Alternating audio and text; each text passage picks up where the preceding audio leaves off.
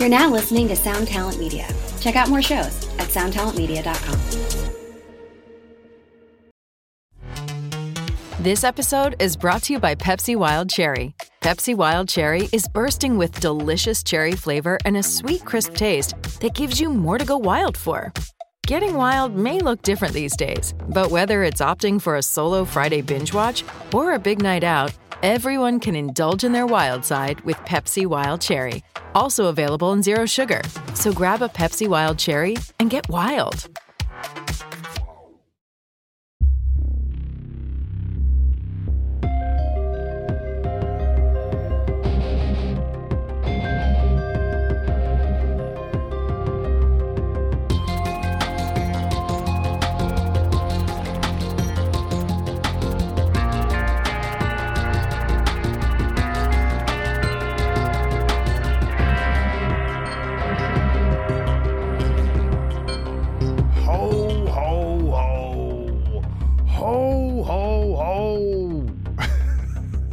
Where the hoes at? What's up? This is Doc Coyle. This is the X-Man. I'm your host. I guess it's that time of the year. I like how the switch, it just happens, right?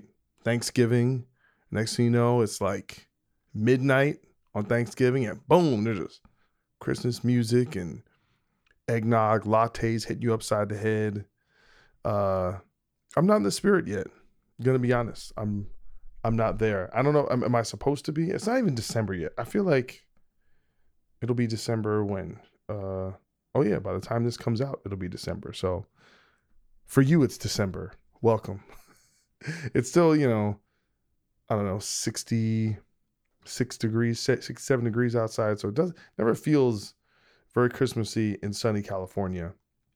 But I hope all of you had a wonderful Thanksgiving. I ate quite a bit. I'm still eating leftovers. My aunt gave me, 5 pounds of food. It's like, I like stuffing. I mean, it's just, a lot of people do the no carb diet. I think I'm doing the all carb diet. That's what I've been doing. And it's, I don't know. I feel okay though. I feel fine. I haven't really even been working out. Been too busy. What's going on, guys? I'm very busy right now. It's weird when you're trying to get on top of your shit during the holiday time, because you have a limited amount of time. You're like, okay, by December, such and such, no one's working, no one's doing business, but I have a lot to do, okay? Bad Wolves has a tour next year, starting January 15th, and everyone's literally off been doing other things, and we haven't got a chance to rehearse as a band, so I'm knee deep in like transcribing songs and working on tunes. But then I don't know about y'all, like I'm the guy who procrastinates when he gets mail. So I have like a pile of stuff. I'm sure I miss deadlines, and just because the pile builds up, and you're like, I'm going to take like an afternoon or a morning and I'll just deal with that. But then it kind of sits there, and I don't know, this is a lot going on. I'm way behind. Maybe I'm just too busy. I don't know. Or I just don't know how to I don't know, like you have a day like, oh, I'm gonna get this done, then you get like 20% of it done and you feel like a failure. I don't know. That's where I'm at now. But I am very motivated, which is good. I feel, I don't know, like equal parts. By the way, I hope you guys liked last week's episode. Been getting a lot of positive feedback about that, giving you all some insight into what those who know think about the current state of metrics and all that. But yeah, I mean, in many ways, I'm trying to divorce myself from some of that, but you have to kind of use that stuff to know where you're at, right? So anyway, so with that, I see like really encouraging data and some data that's not so encouraging, and that's okay. But what's kind of done for me is be able to hone in on kind of a path and understanding like the opportunity that I have, my band has right now. But with that, also these great challenges. And sometimes I have to remind myself, I have to kind of go, you know what? We're not even fucking supposed to be here. I mean, really, I remember like listening to the Metal Sucks podcast, And for months on that podcast, they're like, those guys, they should just change the name and move on. And I don't know, a lot of people kind of had that notion that we kind of couldn't survive the member change. And so if a lot of people think that, right? And I'm like, yeah, man, this is like an uphill battle. Like we're even where we're at, maybe we shouldn't even be here. So it's kind of defying the odds or being somewhat of an underdog in my eyes is always the more interesting place to be. And then you got to look at yourself and go, well, what are you afraid of? Right? You're afraid of failing. Like, what does that mean? What is fail? I mean, I guess you have to have expectations, right? Like, what are the expectations? Is the band supposed to be this? Are we supposed to sell this many records? Are we supposed to sell this many tickets? Are we supposed to, it all gets wrapped up into this validation process. And ironically, before Bad Wolves took off, I had finally gotten to a place in my life where I didn't care what my stuff did. You know, I didn't need any external validation. In this weird way, through this process, when you have people constantly telling you that you're gonna fail or that you should fail, you suck, and it's like, and it's to this day. I mean, people post stuff on different forums, not forums, but different formats, and it's like, and it always stings, and I have to prepare myself that if that's just something I'm going to have to deal with, right? Like, how do you when does it not sting? I think it stings because even you're not sure. You're like, well, maybe they're right. Maybe I can't do this. I don't know. But I think when you kind of get around it and you go, all right, let's put the fucking blinders on and let's go to work, right? And then you go, all right, and you'll just put everything you can and make and do fucking great things. But it's not going to happen in a day or a week or a month or maybe even a year.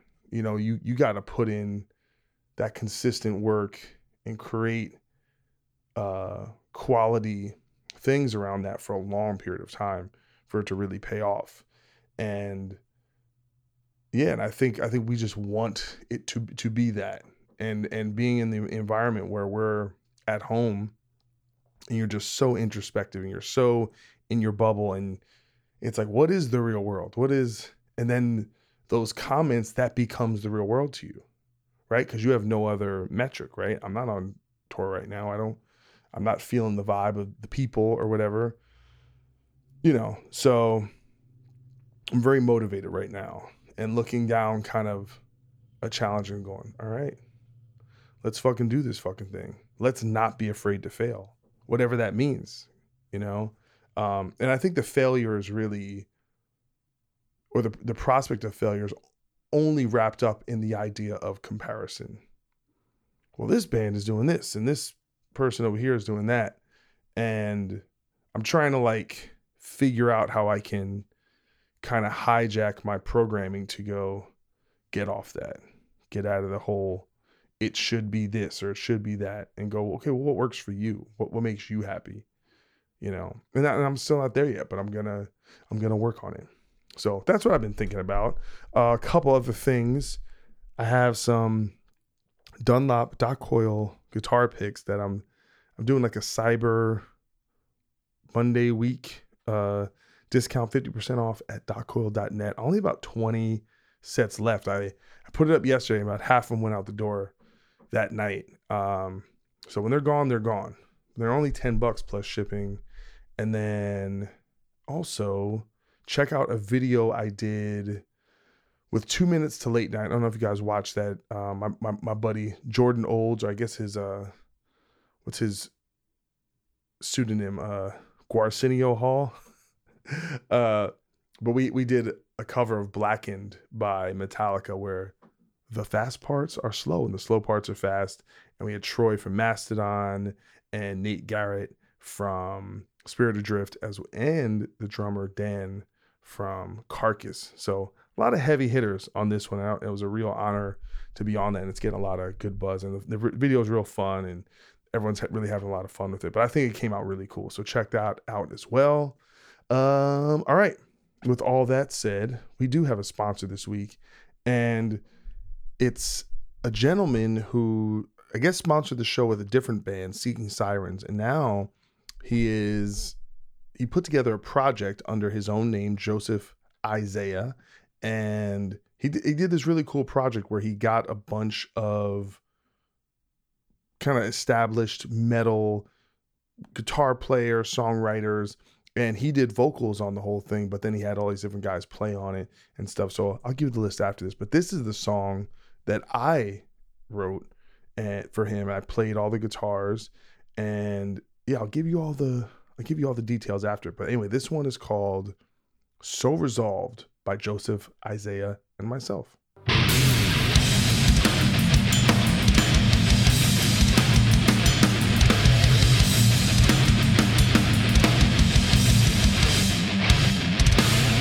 What wrong will I get done?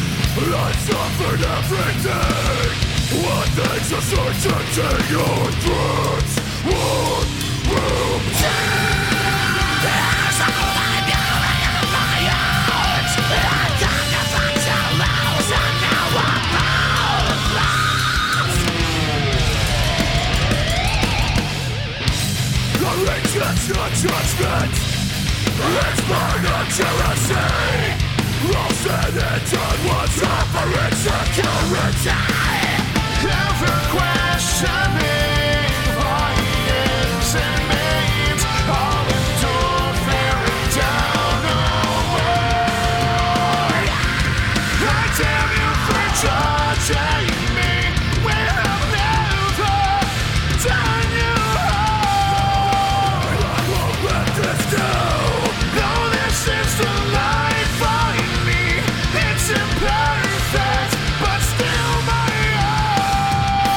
And mine alone.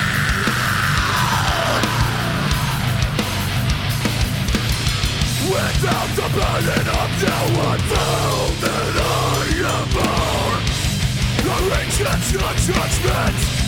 It's born of jealousy. All said and done was offering security. Here and now I see it was all deceit. You can stop what you cannot keep. God damn you for judging me when I've never done you wrong. I won't let this go. No, this is the life I need. It's imperfect, but still my own. Red is right of no longer will treachery ever stop me until I die. I'll just make out. I'll just make out.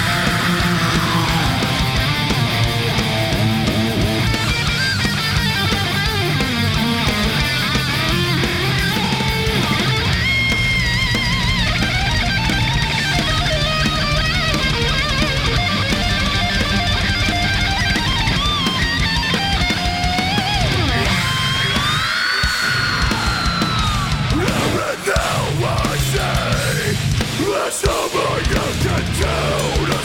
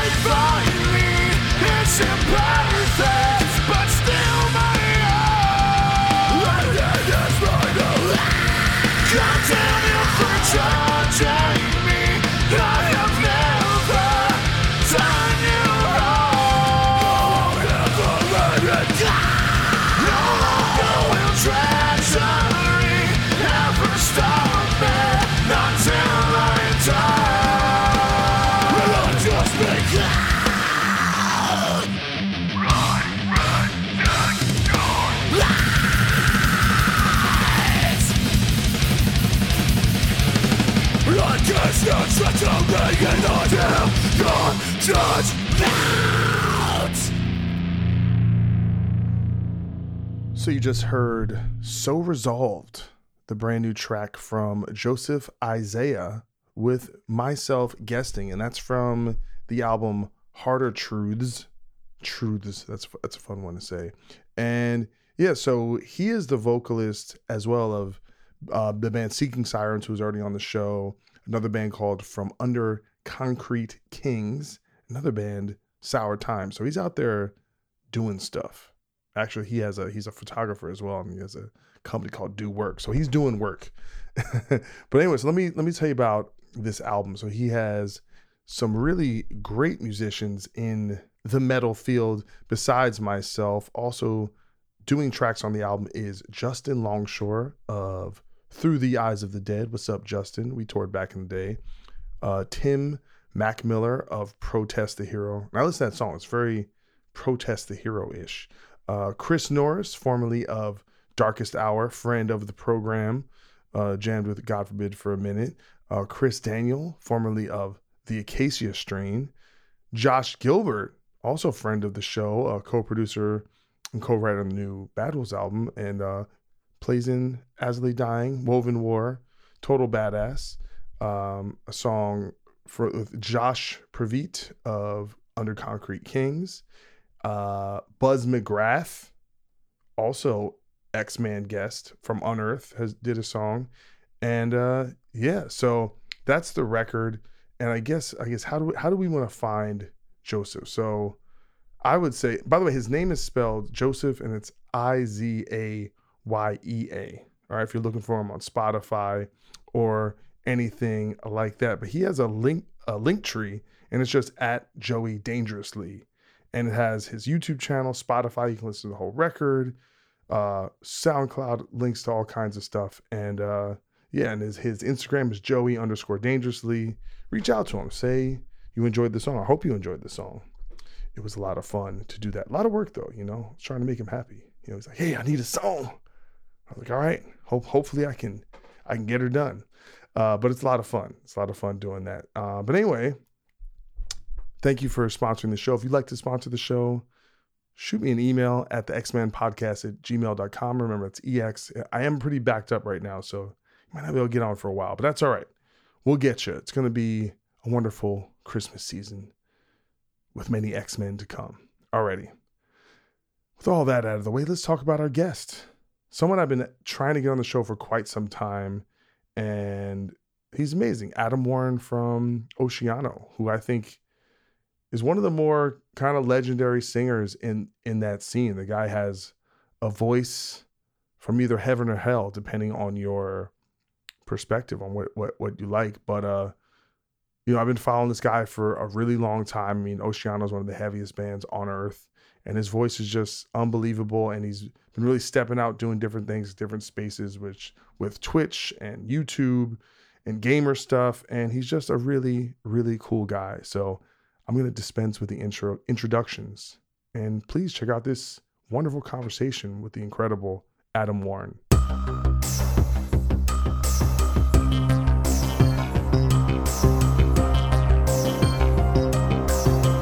As long as I look good for you. Listen, you look fantastic. All right? You're a professional streaming individual, okay? As are you. Not me. I haven't streamed much. I've streamed. You don't count this? No, because it's not live. Oh, never. Yeah, well, there people aren't listening to it now. I mean, I've had some calls and emails with Twitch to start doing stuff, but my schedule got crazy, and I'm like going on tour in like 2 months. But I'm like, is it worth it to start a whole channel and then have to leave? And I don't know if I can keep it consistent. I don't know. I got to figure it out. And maybe got to bring it on the road like Heafy. Yeah, but then you need the problem is it's not download speed, it's fucking upload speeds, bro. Upload speeds. So I didn't know about this till yeah. I got some. If you're, I have a solution for that. It's what Heafy's been doing. If you're ever curious, it's like a mobile unit or It's like, something? yeah, he's got a whole fucking backpack and shit with like bam, bam, bam, bam, bam. You know, he's got but it works. Yeah. I'm trying to do the same thing like in the future, but I would love to see you guys do that. That'd be tight. Yeah, I've just been, I've been wrapped up with so many fucking things. Like it's a little scatterbrained. So I'm like, all right, let me try and figure it out. But I just might sometimes I think sometimes you like, you get so wrapped up in doing something correctly or the right way or perfectly that you just kind of push it off. And sometimes you just gotta go, just start doing it and have it be janky and just figure it out. Yeah, that's kind of what it's what they say on Twitch is like scuffed. You just going in scuffed, just do it scuffed. It's better than taking months just to I gotta wait for the flyer and the fucking all this shit and that. Yeah, I hear that. Well, sir, welcome to the X-Man podcast. Thanks for having me. I'm stoked. Sorry I couldn't make it the last time you had some openings. No, but that was my bad being on some last minute fuck shit. And that was my bad for not being like spontaneous. Let's go. But it still works out. No, you're someone I've had in mind for quite some time. I mean, one, because I will be talking to all the black people in metal. So, okay, wherever you are, you can't hide from me. All right, I'm talking to you, Howard Jones. All right, you can't hide too long. Please, I'm waiting for that one. No, it's actually like there's like the funny part of it, but there also is kind of like, it's our little club.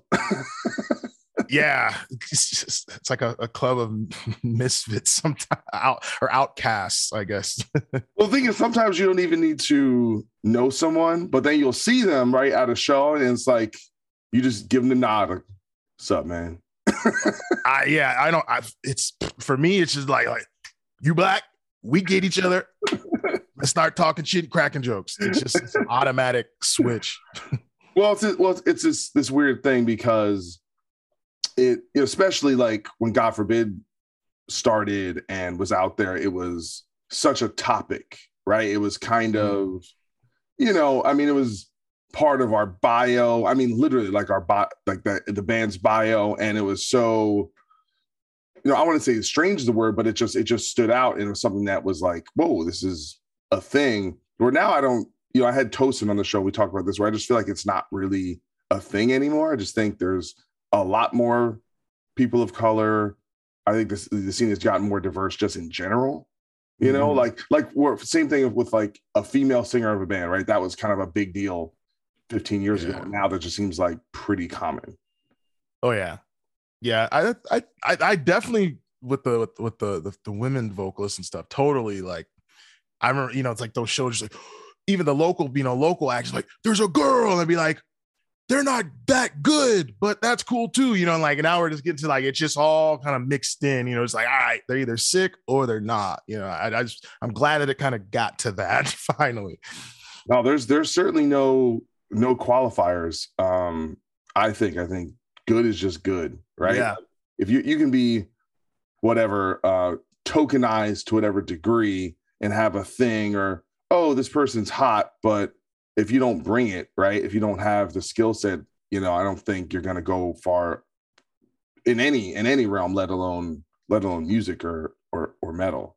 Yeah, I definitely would agree. Well, speaking of good, that's how you got on my radar. I remember first time hearing about Oceano was, I want to say was it a Thrash and Burn tour? Yeah, I think that was one of our first bigger ones. And you were going out with Devil Driver. I want to say Emir was on that tour. Yeah, that was stacked. Despise Icon and shit. Well, but you guys had maybe just put a video out or something with that first record on Earache, and all people could talk about was like your voice.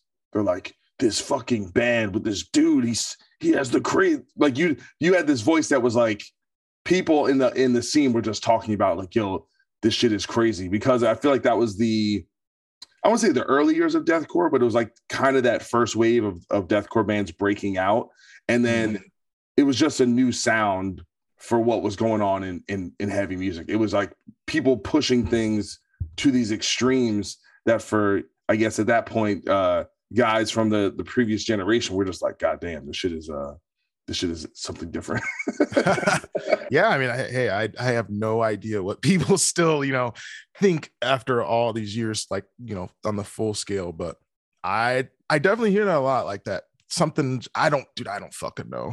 I was rocking the, your guys shit, fucking, Howard shit, and just that it just came, just being my black ass self, and it just came out like that. So to hear that, I was like, cool, because everyone that I liked and looked up to and still do, they kind of had recognizable sounds where it's like, that's homie on that, that's homie on that. And I didn't try to do that, but I'm glad people feel that. How did you start doing extreme vocals? You just singing along to records, or? Yeah, so I was so when I was in college, I was just starting to really get into heavy music, and like I was just in a band, and so it kind of came from that. Was just like that shit sounded like garbage, but like I was still in my dorm, like practicing to all the music that I liked, which was all the OG metalcore stuff, and just practicing in my mom's living room, practicing at school, and just that was really it. It was just fun though, like it started just like it's like metal karaoke. That was just a fun thing to do instead of singing along to the typical stuff. I was like, this is way cool. It's like aggressive. It's like a sport, like almost like I can get into that, and that's just where it started. But I'm always confused because like I can't really scream, right? I can yell kind of gritty and like almost like Rob Flynn style from Machine Head, or even I can almost do a pretty bad Max Cavalera impression, or like Jamie Jost or something. But there's a different what Melissa Cross will call fry scream, which is like it's just a different way of it. She kind of the way she describes it is that you have to start doing the voice of Marge Simpson, like it's like this. Anyway, it's a little weird, a little technical, but like, for example, Byron from God Forbid, like he could just scream, right? He could just do it. And for people who can't, like me, it's almost like, it's just a mystery. You're like, how did you figure out? Because not only doing it, but also doing it properly without hurting your voice or not losing your voice through the course of a show or in the studio. And so that's something you kind of naturally understood the mechanics so that you wouldn't do it in a way that would hurt your voice. Dang, I've never heard like what I consider a true musician's kind of take on that. Like that it's just hard to fathom because I'm like, why are these motherfuckers so impressed with this shit? Like anyone could do it, But yeah, it's like, I guess I mean like to like kind of jump back to like originally what I was doing was I was just playing with action figures a lot. So I was actually like, at a young age, I just wanted, like watching cartoons and all that shit. Like I wanted to create my own shows and shit. So I was just trying to make the voices of characters. And that just started the contortion, kind of just visualizing how you have to make my voice. Cause these were consistent characters in my day-to-day activities that I'd make. So I'd try and remember their voices and shit and like redo it every day. So I think that's probably where it came from, was just that kind of just visualizing this sounds like this when I do feel like this, and just matching that all together, which is, I think, very weird to say out loud.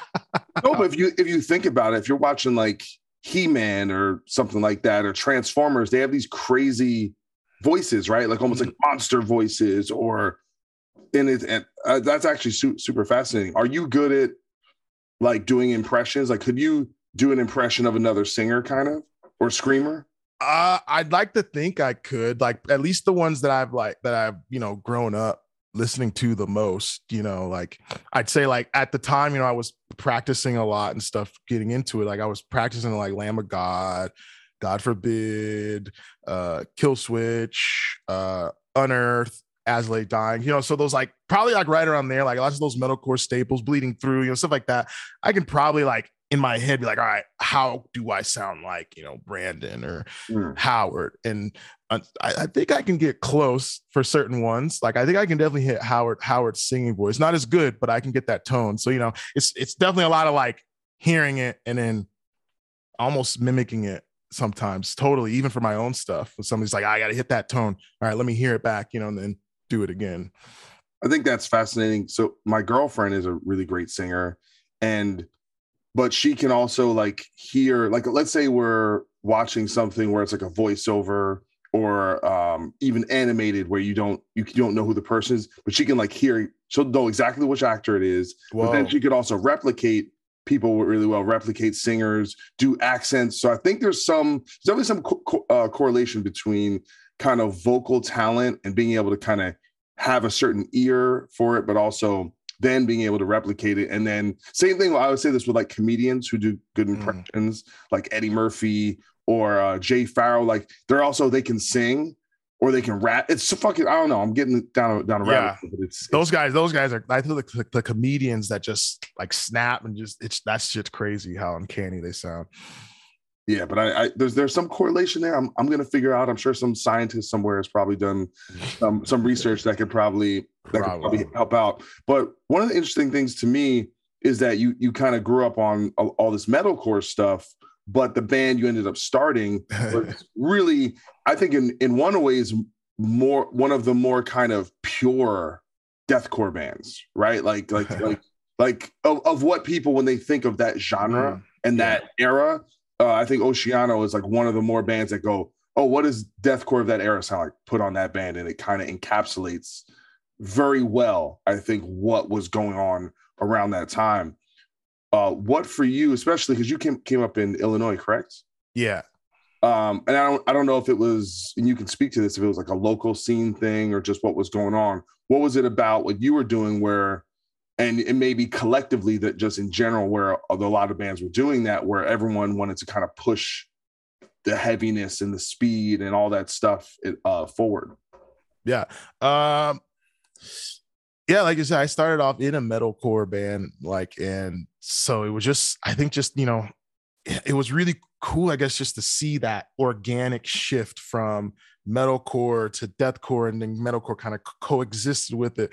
And so I guess for me, there wasn't any band like Oceano really doing anything as far as like the active bands in like the Illinois, Chicago metal scene. We're all young too, but there, as far as I remember, that was like one of the first deathcore bands locally that I caught into that was doing it like, let's fuck some shit up. And I think that's just what caught me, because at the time coming out of metalcore, I was like, I want to go heavier too.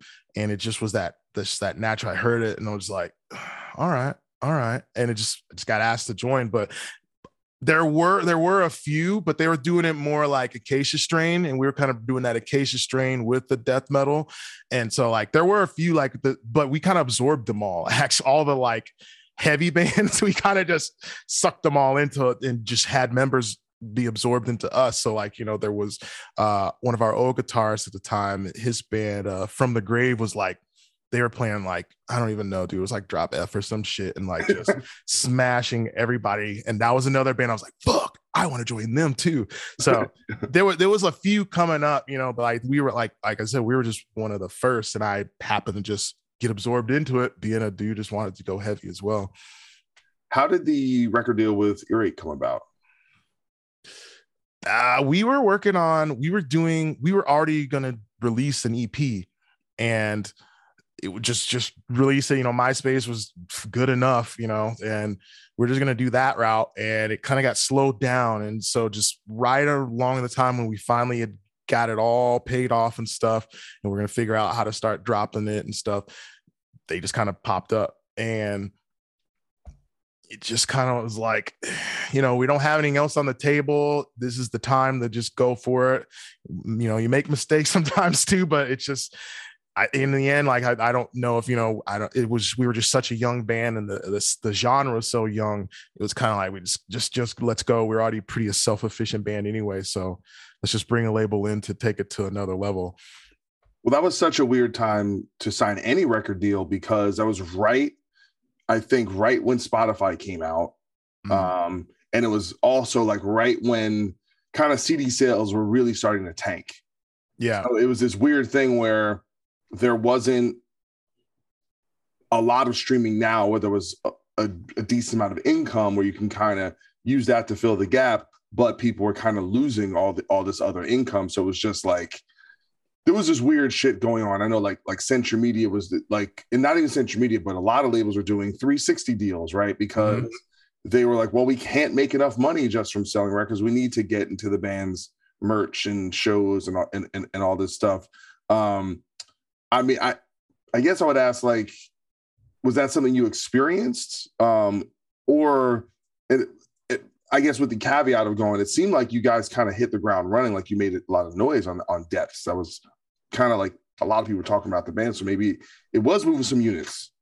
Yeah, we definitely got locked into a 360, but yeah, there wasn't much else you could take, like you said at that time.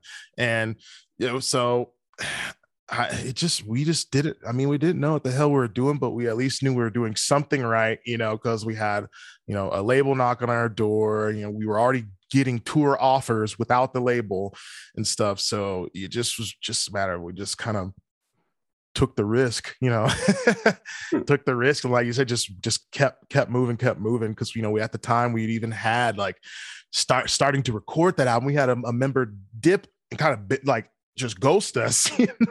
So like, and we had another dude join literally the day we left to record it, so it's like, we kind of just had to, I felt, just keep that momentum going and then take those risks and just, take everything on the chin, or else who knew where that genre was going to go at that time. Sure. And, it was like, yeah, we want to be up there with JFAC and, get some exposure, like Suicide, and just be amongst that crowd before it's too late. And because we never knew when it was going to end. Yeah. I mean, how did you experience just being on the road and getting out there and kind of exposing the band? Did you enjoy the process? Did you become a rock star, bro?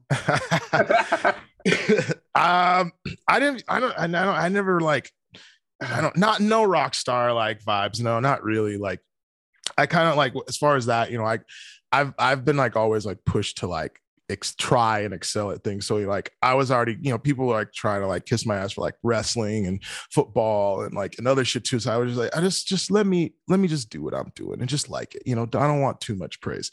So like, I just came into it just like really, I think, humble and the fact that like, still, I feel very blessed and fortunate. Just like, one of my first shows, was with some of like the biggest bands in the genre, like one of my first tours were with like bands I've idolized and look up to. And, it just really, I think I just really was just grateful for that to be like, kind of like, new blood. And then having, like a band like Devil Driver, and their stage managers, all those peeps just kind of like, kind of just instilling all the values in me while I'm fresh. And, especially looking now, it's kind of not that way. So I was just very humbled just to be there and like, just be influenced by all these people I've been listening to for forever. Hey, it's Kaylee Cuoco for Priceline. Ready to go to your happy place for a happy price? Well, why didn't you say so? Just download the Priceline app right now and save up to 60% on hotels. So whether it's Cousin Kevin's Kazoo Concert in Kansas City, go Kevin, or Becky's Bachelorette Bash in Bermuda, you never have to miss a trip ever again. So download the Priceline app today. Your savings are waiting. Go to your happy place for a happy price. Go to your happy price, Priceline. Ready for a head-bangingly good time? Dive into the world of heavy metal with the Brutally Delicious podcast. Here, we don't just talk music. We welcome you into our heavy metal family. Join us for candid chats with legends and rising stars. We go beyond the typical interviews, exploring raw emotions and the life-altering impact of heavy metal. So whether you're a diehard metalhead or just curious, join our family and let the headbanging begin with the Brutally Delicious podcast.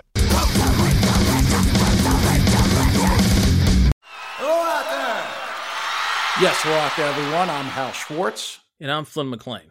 Together we host None But the Brave, a podcast dedicated to the music and career of Bruce Springsteen. Bruce and E Street Band are on tour right now for the first time in 6 years, and we're taking a detailed look at what's happening on stage in our bi-weekly episodes. We've also been recently joined by some very exciting guests, including rock journalist Warren Zanes and Stephen Hayden, Backstreet's Magazine founder Charles Cross, and Barstool's Kirk Minahan. If you're a diehard Springsteen fan, this is the show for you. So please subscribe to None But the Brave on your favorite podcasting platform, and we hope to see you further on up the road. Thank you so much. We'll be seeing you. how was the process of just learning to survive and like have, because there's the performance aspect, right? Like you said, just going out, doing your thing, being professional, but then all of a sudden, you know, you got to pay bills and you got to figure out, okay, how much money is the band bringing in? And that can be, you know, difficult for certain people if they're not reaching a certain level there. So is that a thing you were dealing with in terms of just the ambition of like wanting to be bigger and do well and make money and kind of have the band grow in that respect?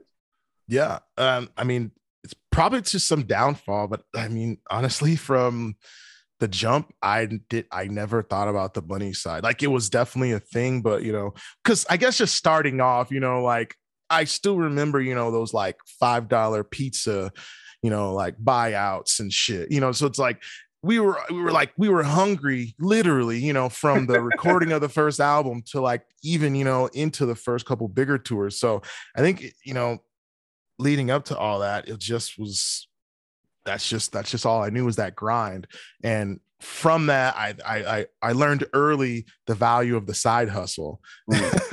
And that's what kept me, you know, kind of afloat, was both that hard lesson. And also, you know, my mom just be like, you know, like being just on my ass, like worrying, like, what are you doing? You know, like, you're coming home with $0 and stuff. And just like really just having this like, okay, well, to get my mom off my butt, you know, to chill, I got to get something at home, you know, to just, so like she doesn't feel like I'm just some bum on her couch while I'm, you know, in between tours and stuff. So it helped me kind of just realize I got to just, you know, be very liquid as far as like, you know, an actual liquid, and just be able to adapt for those early years of touring until things started to become a little bit more about the money, you know, and like, you know, how much merch we're going to, you know, potentially make and all that stuff. Before all that, I just kind of adapted to expecting zero.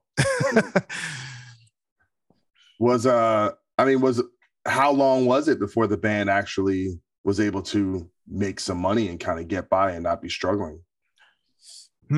I think I know there was some nice days, because I kind of been the band dad. I know there's those nice days where I just feel good that I can hand motherfuckers, you know, like a stack that they're going to be happy about. I think probably after we kind of took a hiatus that was going to be like a bye forever, but I think like after that, it's like once we kind of got in the swing. So, you know, we had like one kind of like album, and then right around that like ending of the earache days, that's when for me, you know, we were still making, you know, cash and stuff. It just, to me, I think the best days of it where, you know, we could be like, all right, we're just gonna, you know, get a hotel, you know, it seemed like whether, you know, if we want to or not, sometimes we'll just get it, you know, like to have that. I think it really started at that transition point of like coming off of earache and just really like, and getting out of the 360 and, you know, and like, and so right about there. And when we're getting ready to release like Ascendance and then move on to Sumerian and stuff. So it's honestly, even, you know, now like COVID really fucked the flow up, but, you know, every tour, even up till then, you know, it's just like, it's been way better. I think it's also because we've kind of, you know, established a core group of like fans or a community that's just like, you know, I fuck with this, and that's helped us continue to grow with the scene. Yeah. Listening to the records, you guys are probably one of the more consistent bands in terms of sound. Like, there's not a lot of variants where it's like, oh, they went country on this album. they went emo on this record. Here's the new metal record. Like, there's really none of that with Oceano. It's pretty much like, here's the fucking beef, and there'll be some variants, I think, in or like maybe in the, I think the songwriting gets better and the playing gets tighter, and the production kind of has, especially like listen to the last two records, I think things have really kind of solidified. Is that something you're kind of orchestrating, or is it just naturally like this is what the band is and everyone kind of gets that? I think it's needed to be just a little of that. I can't take too much credit, because as we've shifted into, like, I consider the last two albums has been like the longest we've had the members we've had ever. So like I see there's like the core lineup as it sits. And I think a lot of the time I've at least tried to make sure that people coming in that have come in, they already appreciate the band so that they kind of see, you know, and have their own expectations out of it. And that kind of keeps me in check when I want to do the weird shit that's like a little bit too far off. So I think it's just a good flow of that. You know, if I want to like push it too far away from what they think Oceano is, then it brings us back to a point, a middle ground. But beyond that, it's the same thing for them. Like I am just like, that might be a little not where we're at. But I just mostly try and make sure we retain a lot of the past, you know, from every past album, a little bit of that vibe from every album, and then whatever we want to do right now. And I think that kind of keeps it level enough. Well, it's interesting with that scene because if you look at a lot of the biggest bands, right? Whitechapel has changed a lot. Like their new record, they've got shit sounds like Tool. It's really cool. They're great at it. Suicide Silence has kind of gone through their crazy journey of veering way in a different direction creatively, and then kind of coming back with their last record. Job for a Cowboy turned into more technical death metal band, a little more progressive, which I think is great. Like I actually enjoyed their stuff as they went on, but it seemed like the fan base really wasn't as connected to what they were doing.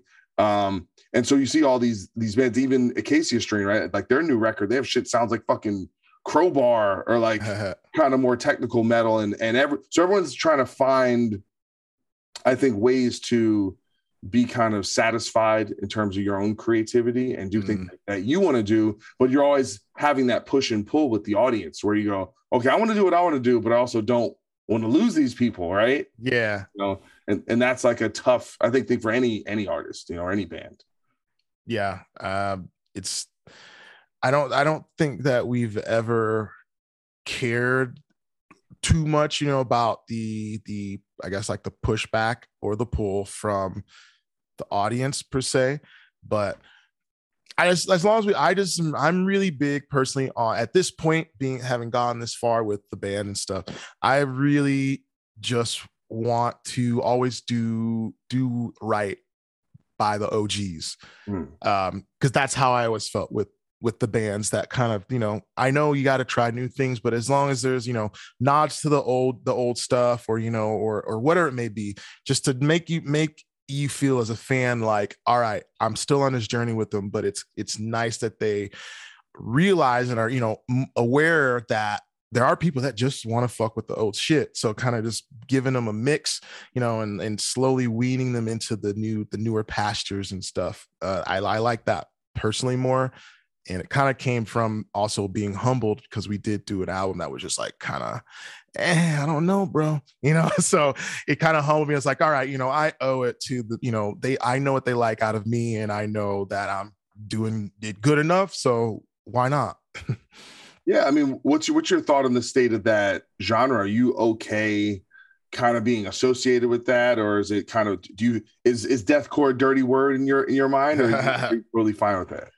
It used to be. I remember the first interview we did for like Earache, that was definitely the thing. We were like trying to, like, we're not deathcore, we're like death metal, you know. But it's weird how it comes full circle, because I don't think there's any better way to put it, especially with in the past and present, the music that all the members are influenced by, it fits perfectly. So, and I nowadays, I think it's kind of just like it's a swaggy word. It's just like it's an alternative to death metal, you know, something that the youth is more keeping alive, you know. And I like it now.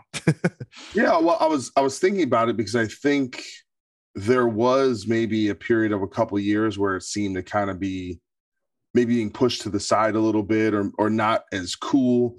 And then in the last couple of years, it seemed like there's a little comeback with, you know, like Lorna Shore's having this whole kind of renaissance and breaking out. What's that band from? I always forget the name of the band from Russia.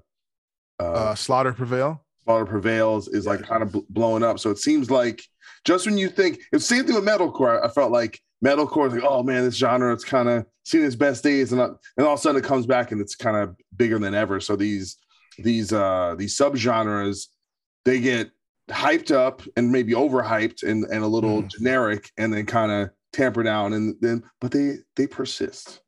Yeah. It's like, I guess I think it was Trey from Dying Fetus said this to me, and this I think really brought it all together for just really seeing it for what it is. He was just like, we hadn't seen him in a while, and we did a tour, and he was like, hell yeah, man, like, the persistence. He said something about, the persistence, just like, just for the ups and the downs, whether the genre is hot or not, the fact that you're sticking it out through all of that, for when that upswing comes, I feel that's when you get the cred and you get appreciated, because I feel like a lot of the early deathcore, especially with us, I feel like the metal scene, especially death metal scene, they're kind of vetting you all the time. They're always kind of fucking, they're always kind of like checking you and like kind of pressing you and seeing if you have what it takes to get that, at least the respect.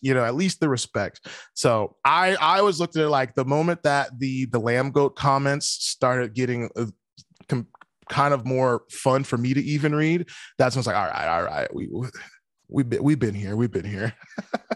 Dire is Murder is another band that's done really well last few years. So anyone who tried to bury the genre, you acted too soon, because bands are doing, a lot of these bands are doing better than they've ever done.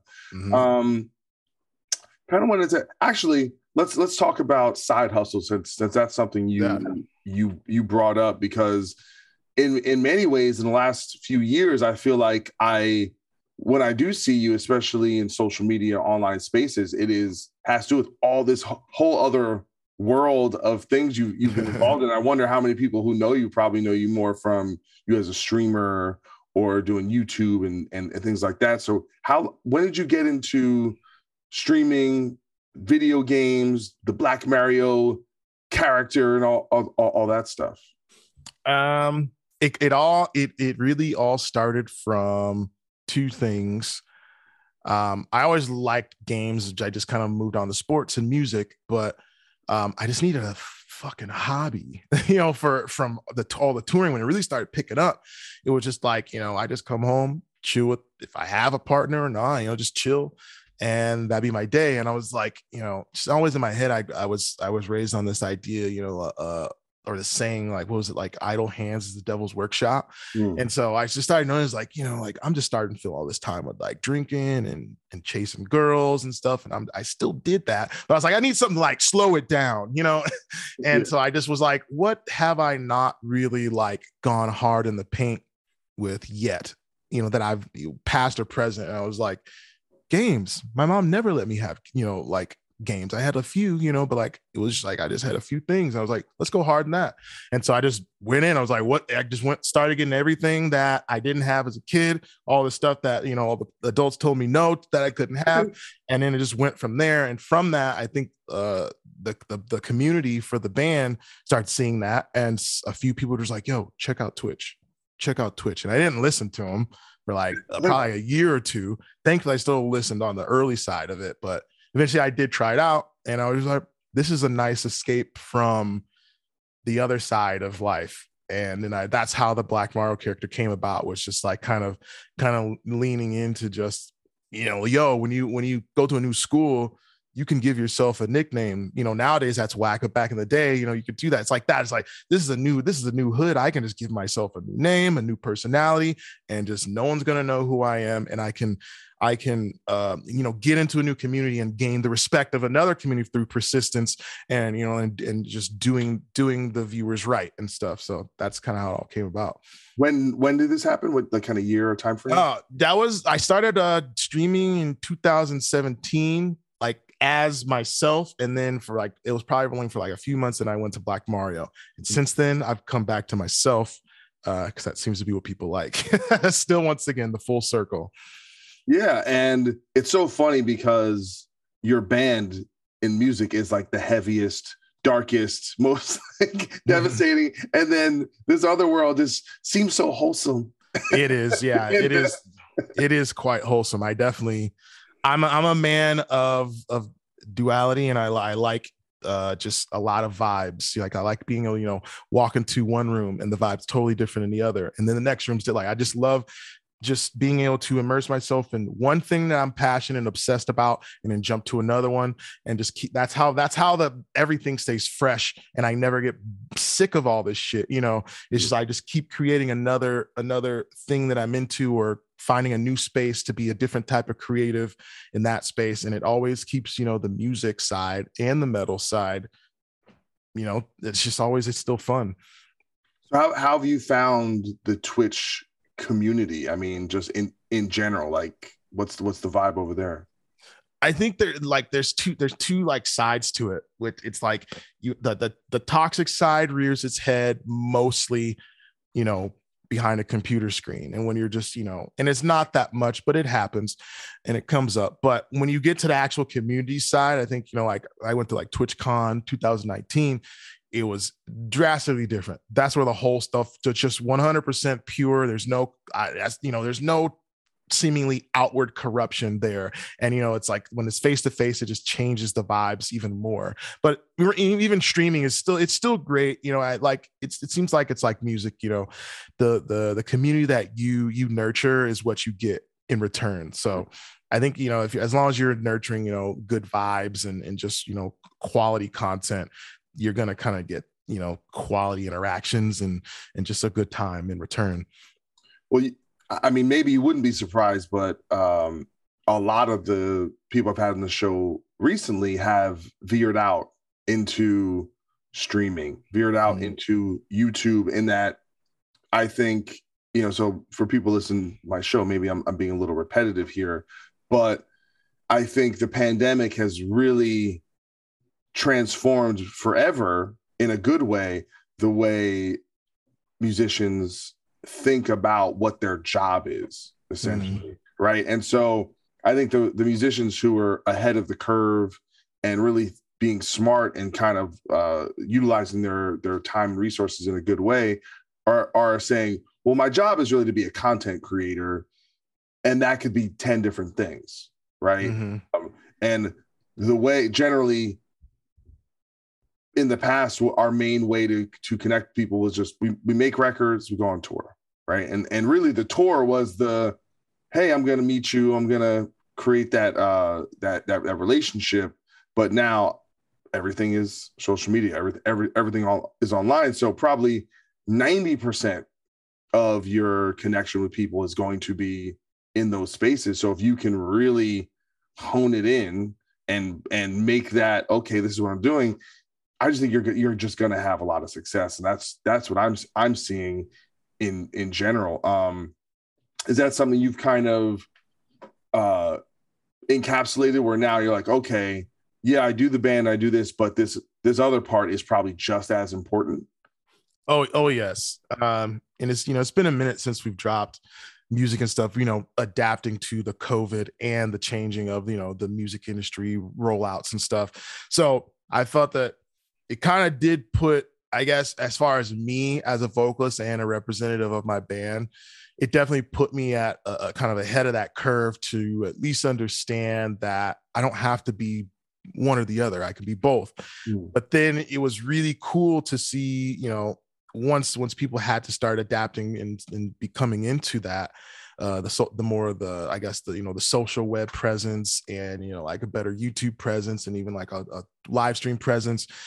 It was kind of cool because it's almost like everyone's mind switched that got it. And now we're kind of all here. And now we all are like, oh, okay. Like, I see why the fuck you were doing that. You know what I mean? Like, it's different, but everyone can be here on Twitch and YouTube and create unique content towards their specific band's community and audience. And that's always something I wanted to do, but it was really hard to get people on board because, the like the return on interest to trying to do a fucking, like YouTube vlog or whatever for a band was just not, it was just, it's nothing. You're not getting much more than just views. Cause that was when YouTube was younger. No one was getting, like paid off of YouTube or anything like that, unless you were huge.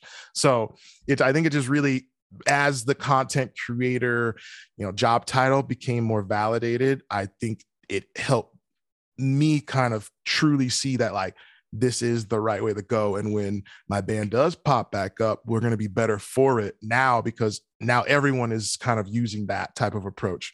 So like the fans understand it and see the value in it and desire it now too.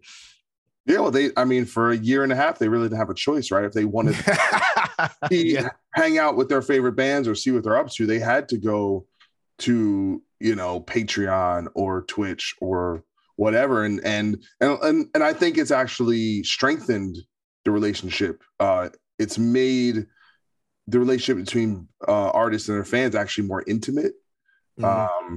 Maybe sometimes a little too intimate. Some people don't know the difference between their real life and the public life and all that. And some fans probably demand too much, and want that access all the time. But yeah, I think ultimately we all just got to roll with the punches, right? Whatever that is, and in some of these ways, like I feel like I do the podcast, and that's my main capacity. I'm on social media, but I feel like I do it hesitantly a lot of the time. I think I'll be more successful the more I fully embrace and go like full into things like YouTube and Twitch and these things. So I'm gonna get into it. All right. I'm kind of like, I'm talking about it, but I'm almost like motivating myself. Yeah, you're manifesting it right now. and all the people that are gonna listen, they're gonna hold you to it too. So you're stuck. Yo, Doc, where's your Twitch, motherfucker? Before I let you go, I wanted to kind of talk about the new, kind of the new era of Oceano, what you're doing musically. So you guys did sign with Sumerian, and I was looking at like the streams of the records, man. You guys had streamed pretty damn well. It seems pretty consistent. And what's the kind of future? Is the band still on Sumerian? Is there a record in the works, touring, things like that? Yeah. So we still are on Sumerian. Thankfully, I'm glad they wanted to hold on to us. But the pandemic just really fucked shit up, and I think it really also added a lot of confusion, to I don't know why my band specifically, but maybe just people were eager for that next album, and that pandemic just kind of kicked us in the fucking nuts.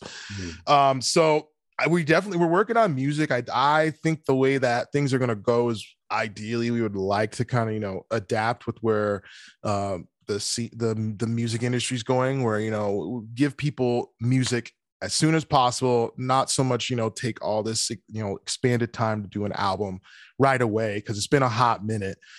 So I actually did record a song on stream, pre-pro. It was pretty fucking sick. So that's where we're at. I think it's just really compiling songs. But for me, the way we've done things has always been rushed. And I really wanted to use the pandemic as a break, to give those dudes time to relax. 'Cause I've been doing this whole, like, I can just chill at home. That's what I've been doing.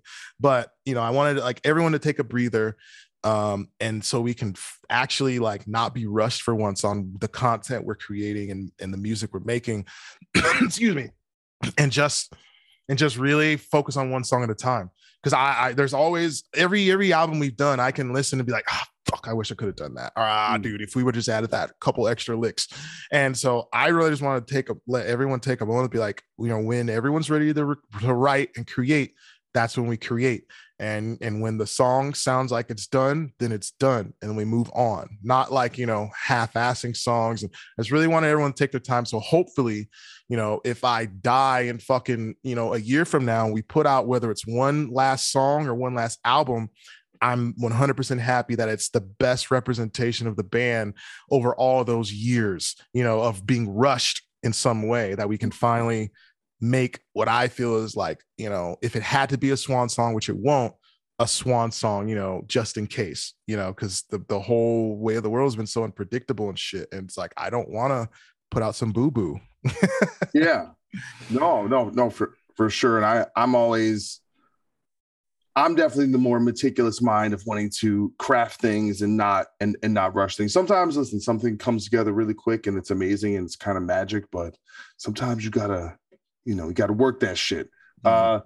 So also, I saw some news recently on the PRP. It was like you had what was it titled, a trap song or R&B. I don't know why they put R&B. Yeah. It's R&B trap. Like it's just like that mixture. It's as I continue to work on that stuff, it's I guess just really showing me I don't really bind myself to one genre per se ever. So it's definitely like the last two I've dropped have been R&B, but it's going to a place that's more just, you know, a vibe. That's me singing just because I love singing too. But beyond that, I'm even working on some trap metal shit that's screaming and singing, you know, just yeah. I've just gotten to a place with music, and I've always felt like the oddball because I've always, you know, like related to like a Prince or a Freddie Mercury or, you know, anyone like that. All the greats where it's like they just made music and they did crazy shit you didn't expect them to do and stuff like that. And that's what I think what really established them as entertainers, performers, vocalists, and all that stuff is showing the versatility. So being influenced once again by, you know, God forbid, Killswitch Engage and all these bands, it's like these motherfuckers are doing a lot of shit within this one genre. And that's what influenced me from the jump, was like, if I want to be considered anywhere near great to what I idolized growing up, I gotta show everything, not just the one or two tricks I got. Well, yeah, I was looking at in that I was just looking on the PRP because I was looking for that article, and then I saw a thing with you having acoustic tracks.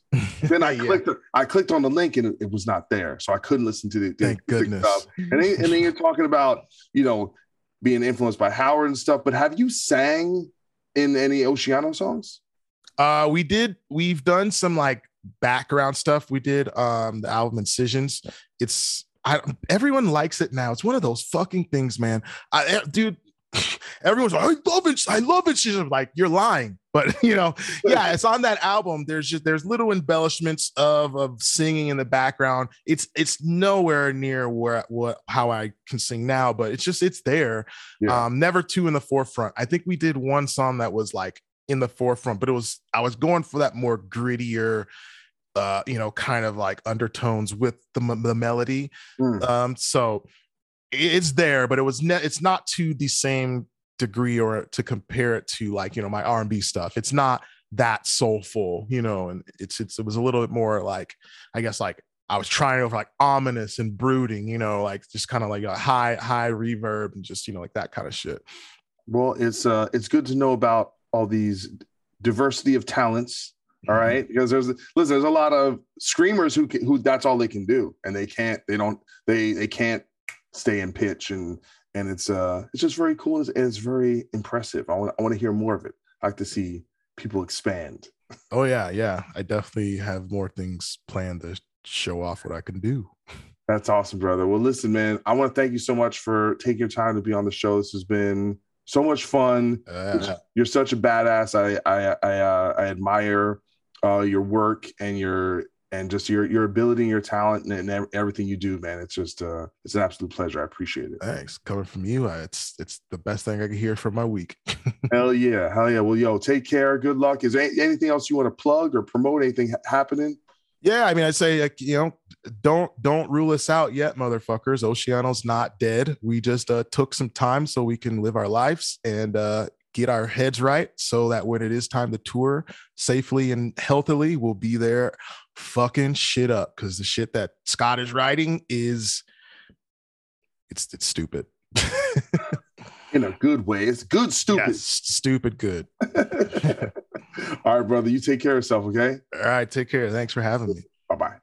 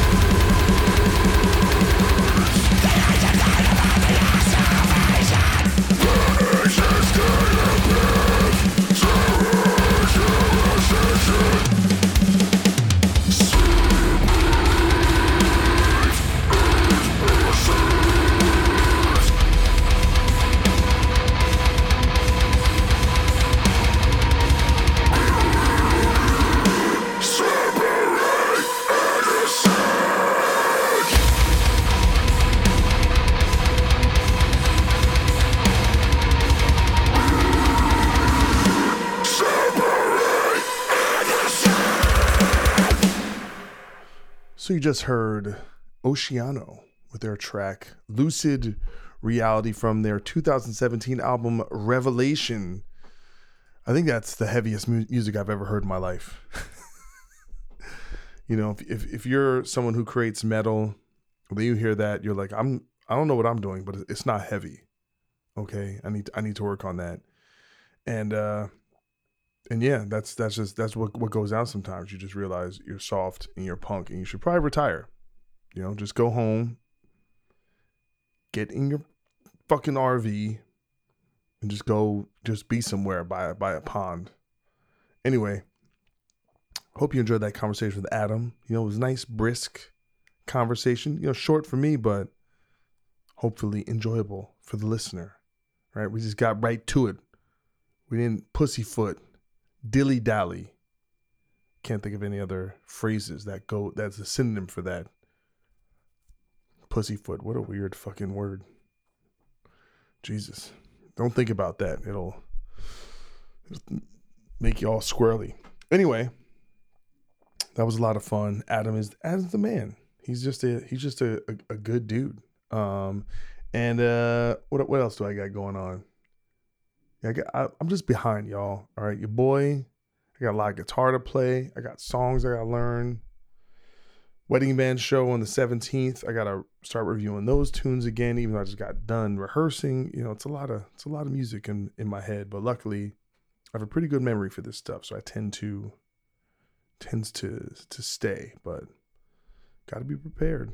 All right, it's gonna be a fun show. But luckily, we're gonna get some rehearsals in San Francisco, which is nice. I haven't been to San Francisco in quite some time, so I'm looking forward to that very much so. And, you know, going to see Metallica, which is pretty cool. Pretty cool band. Pretty cool. Yeah, that show's sold out, by the way. So, sold out in one day. Pretty good. Again, pretty good. Things are looking up. All right, everyone? And that's what I like. I like that things are looking up. Got something to look forward to. I have to say, I am a little worried about this. I'm a crom. I love saying that word. I'm a crom. It's like Abercrombie, but ghetto. I'm a crom. Hey man, you get that from Abercrombie? Yeah, the Omicron or Omicron, whatever variant. Which I was listening to this New York Times piece. They're like, yes, it's like the superhero of variants. It's like everything that you wished it wasn't. I'm like, that's great. Anyway, we'll see. I just got my booster, and I feel weird as hell today. I feel like the microchips are really working today.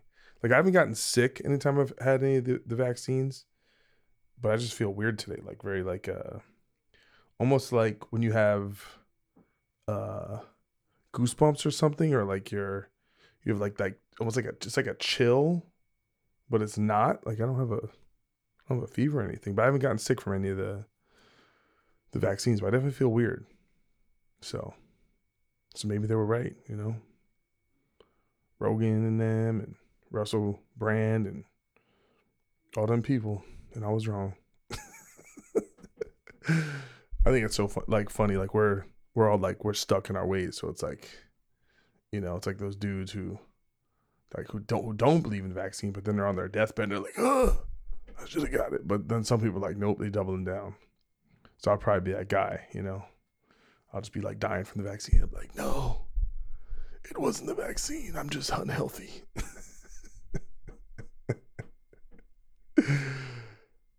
Oh my Lord. I don't know why y'all listen to this. If you're still here, well then I owe you something, you know, just a high five in the streets. I guess that's all I got to give, baby. All right. This is getting super weird. I actually got to watch some basketball tonight. The Knicks and the Brooklyn Nets. It was an excellent game, even though the Knicks came up short. But we don't have Kevin Durant, so I don't even feel bad. But I've been so busy, I haven't even had time to watch some ball. And every other game, all the people are out. LeBron James plays 40% of the games now. Thanks, LeBron. You know, lazy guy. He's only played 42,000 minutes over 18 years, you know. I think he deserves a day off, but I'm not going to let him. All right. I don't think I have anything else left to talk about, and that's all right. I love all you guys. Tell people about the show. All right. Are you in the holiday spirit? Well, help me. All right. I'm just not in the spirit. So I need something. Maybe send me some messages. Tell me what I should do to get in the spirit. We'll see. Anyway, y'all take care. Enjoy the Christmas trees. Mama's out.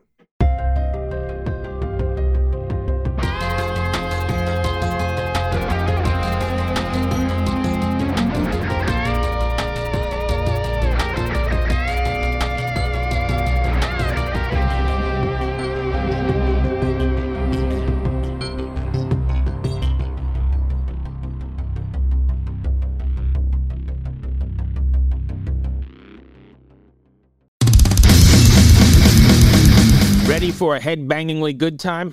Dive into the world of heavy metal with the Brutally Delicious podcast. Here, we don't just talk music. We welcome you into our heavy metal family. Join us for candid chats with legends and rising stars. We go beyond the typical interviews, exploring raw emotions and the life-altering impact of heavy metal. So whether you're a diehard metalhead or just curious, join our family and let the headbanging begin with the Brutally Delicious podcast.